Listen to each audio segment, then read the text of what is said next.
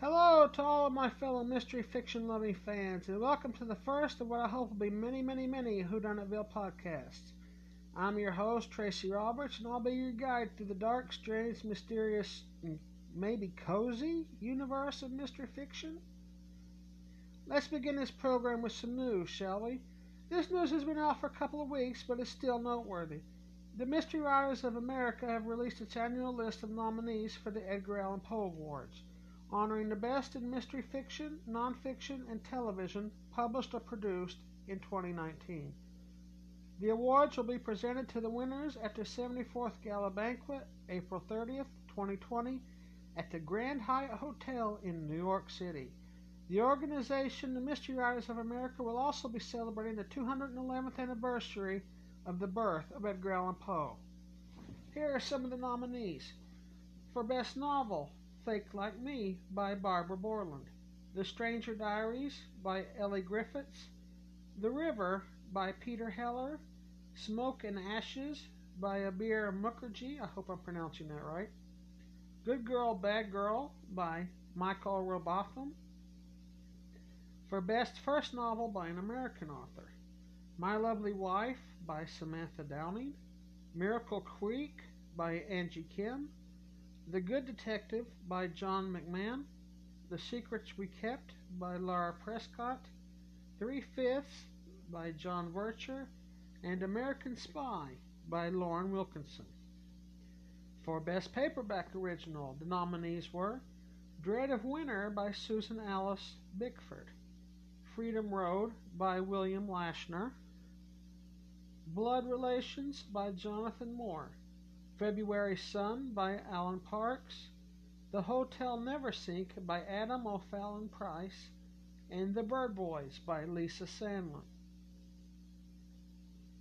For Best Short Story, Turistas from Pac Tulosipas by Hector Acosta, One of These Nights from Cutting Edge New Stories of Mystery and Crime by Women Writers by Olivia Llewellyn, The Passenger from Sydney Noir by Kirsten Tranter, Home at Last from Die Behind the Wheel, crime fiction inspired by the music of Steely Dan by Sam Weeb, Brothers Keeper from Ellery Queen Mystery Magazine by Dave Zeltzerman.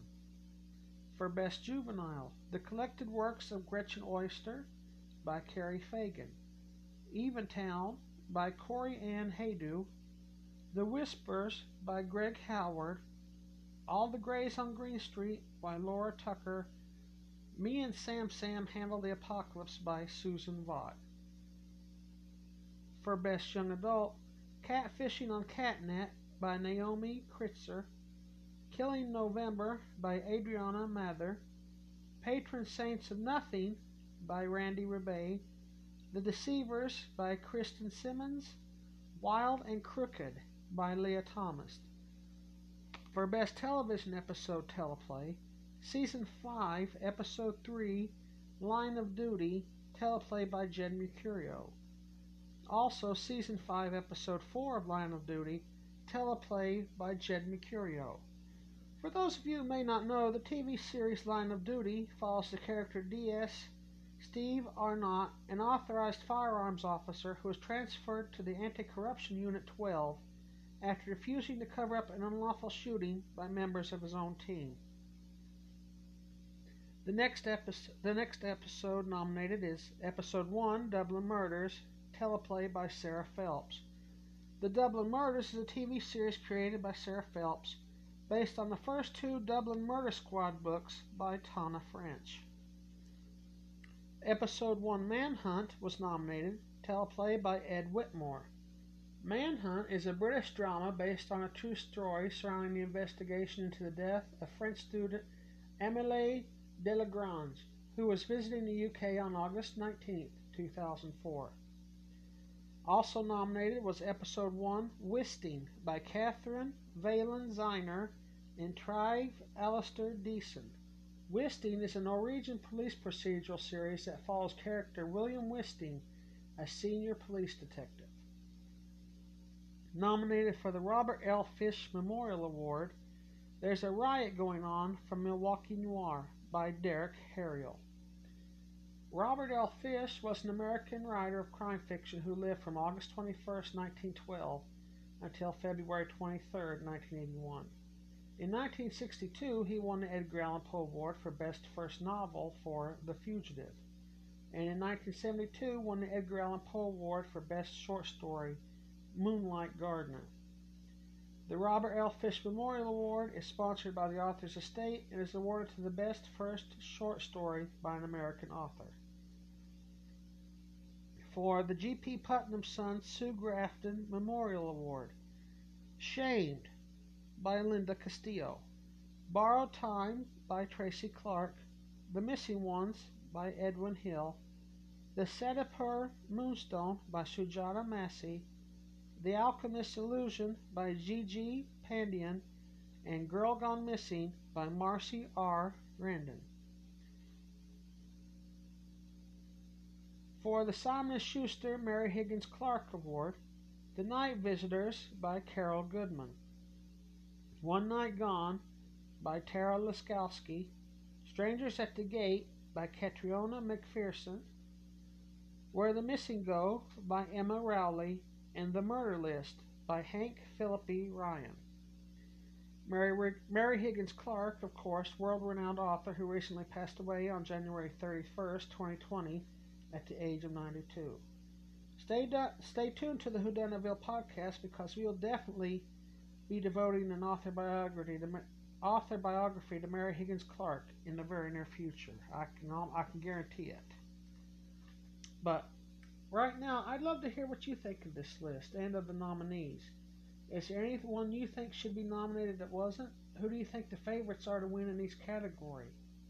Feel free to send me an email at whodunitville@gmail.com telling me what you think. Now, before I start on another list, this one concerning new releases for February, let me take this opportunity to discuss Edgar Allan Poe, in particular his character of C. Auguste Dupin, who made his first appearance in Poe's The Murders in the Rue Morgue in 1841.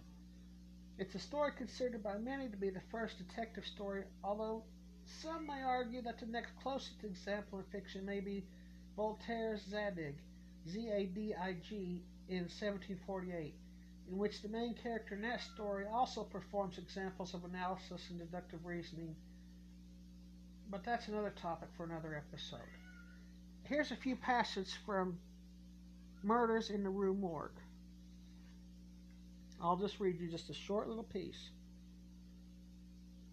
Residing in Paris during the spring and part of the summer in 18, I there became acquainted with a Monsieur C. Auguste Dupin.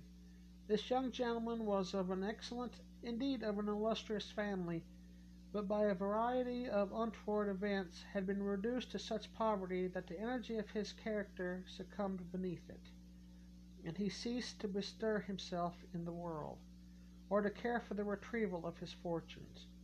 By courtesy of his creditors, there still remained in his possession a small remnant of his patrimony, and upon the income arising from this, he managed by means of a rigorous economy to procure the necessities of life without troubling himself about its superfluities.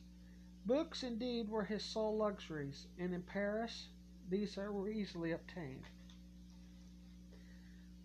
Dupin is not a professional detective, a term which hadn't even been coined in 1841.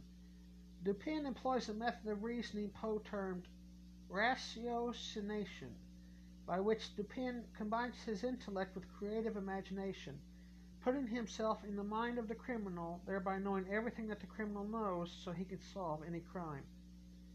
It's a method many fictional detectives after Dupin have employed in their stories, along with his idiosyncratic way of paying extra attention to another character's unintended actions. Things like noticing slight hesitations, noticing an eagerness of the characters to help, or the casual inadvertent word which comes to bite them in the end. If you go back and examine the three stories Dupin appeared in, Murders in the Rue Morgue, The Mystery of Marie Roget, and The Purloined Letter, you'll see just how influential Poe's character was. There's an eccentric but brilliant mystery solver, the ineffectual police presence, even the first-person narration by a close colleague. Sir Arthur Conan Doyle, creator of Sherlock Holmes, once wrote, "Each of Poe's detective stories is a root from which a whole literature has developed.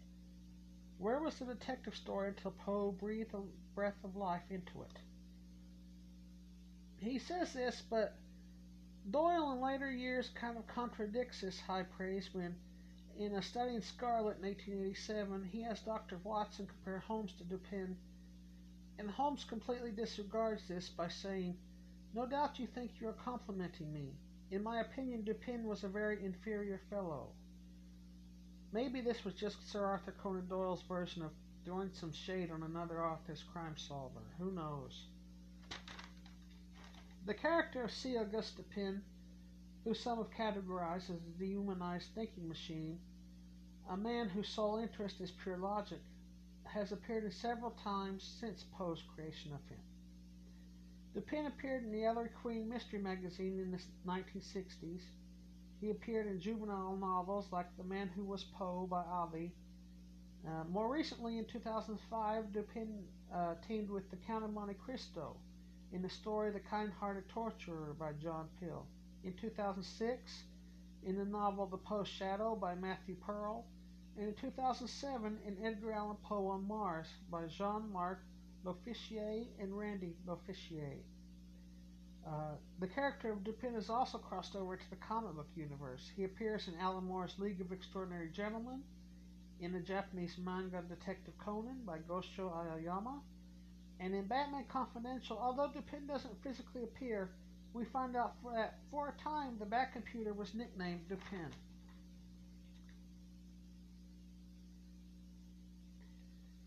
If you're looking for brand new, hot off the presses mystery suspense titles, here are some of February's new releases on Amazon. Golden in Death, an Eve Dallas novel by J.D. Robb. The Museum of Desire by Alex Delaware. The Life That Mattered by Jewel E. Ann. The Girl in the Manor by A.J. Rivers. That's an Emma Griffin FBI mystery. Also an Emma Griffin FBI mystery, The Girl That Vanished by A.J. Rivers. The Princess of Chaos by Candace Wright. Crooked River by Douglas Preston. And The Names of the Dead by Kevin Wignall. It's at this point in the podcast when I'll probably be reviewing a mystery TV show or movie. I thought for the first episode I'd go back to the roots of my long fascination with mystery and begin with the mystery cartoons I watched as a kid, specifically the Hanna-Barbera mystery cartoons. In doing my research for this podcast, I discovered that there were actually more than I remembered.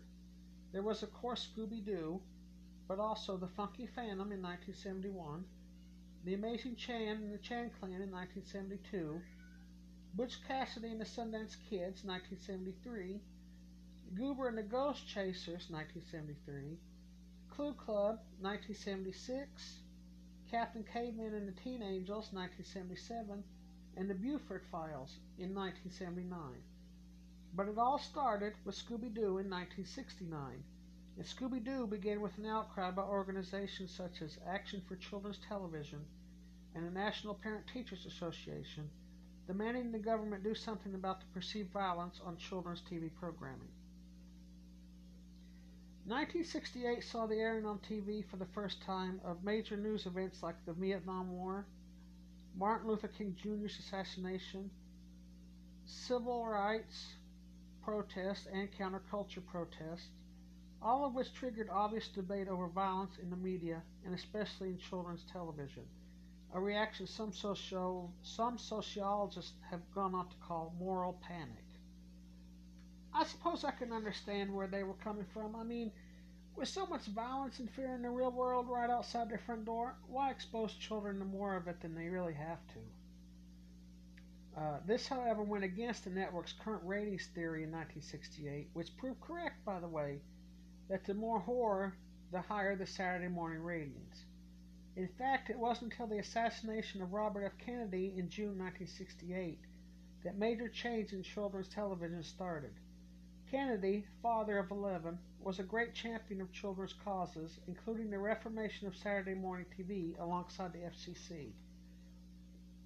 Just hours after Kennedy was shot, President Lyndon B. Johnson announced the creation of a national commission on the causes and prevention of violence, and so the pursuit of nonviolent children's television became something of a tribute to Kennedy.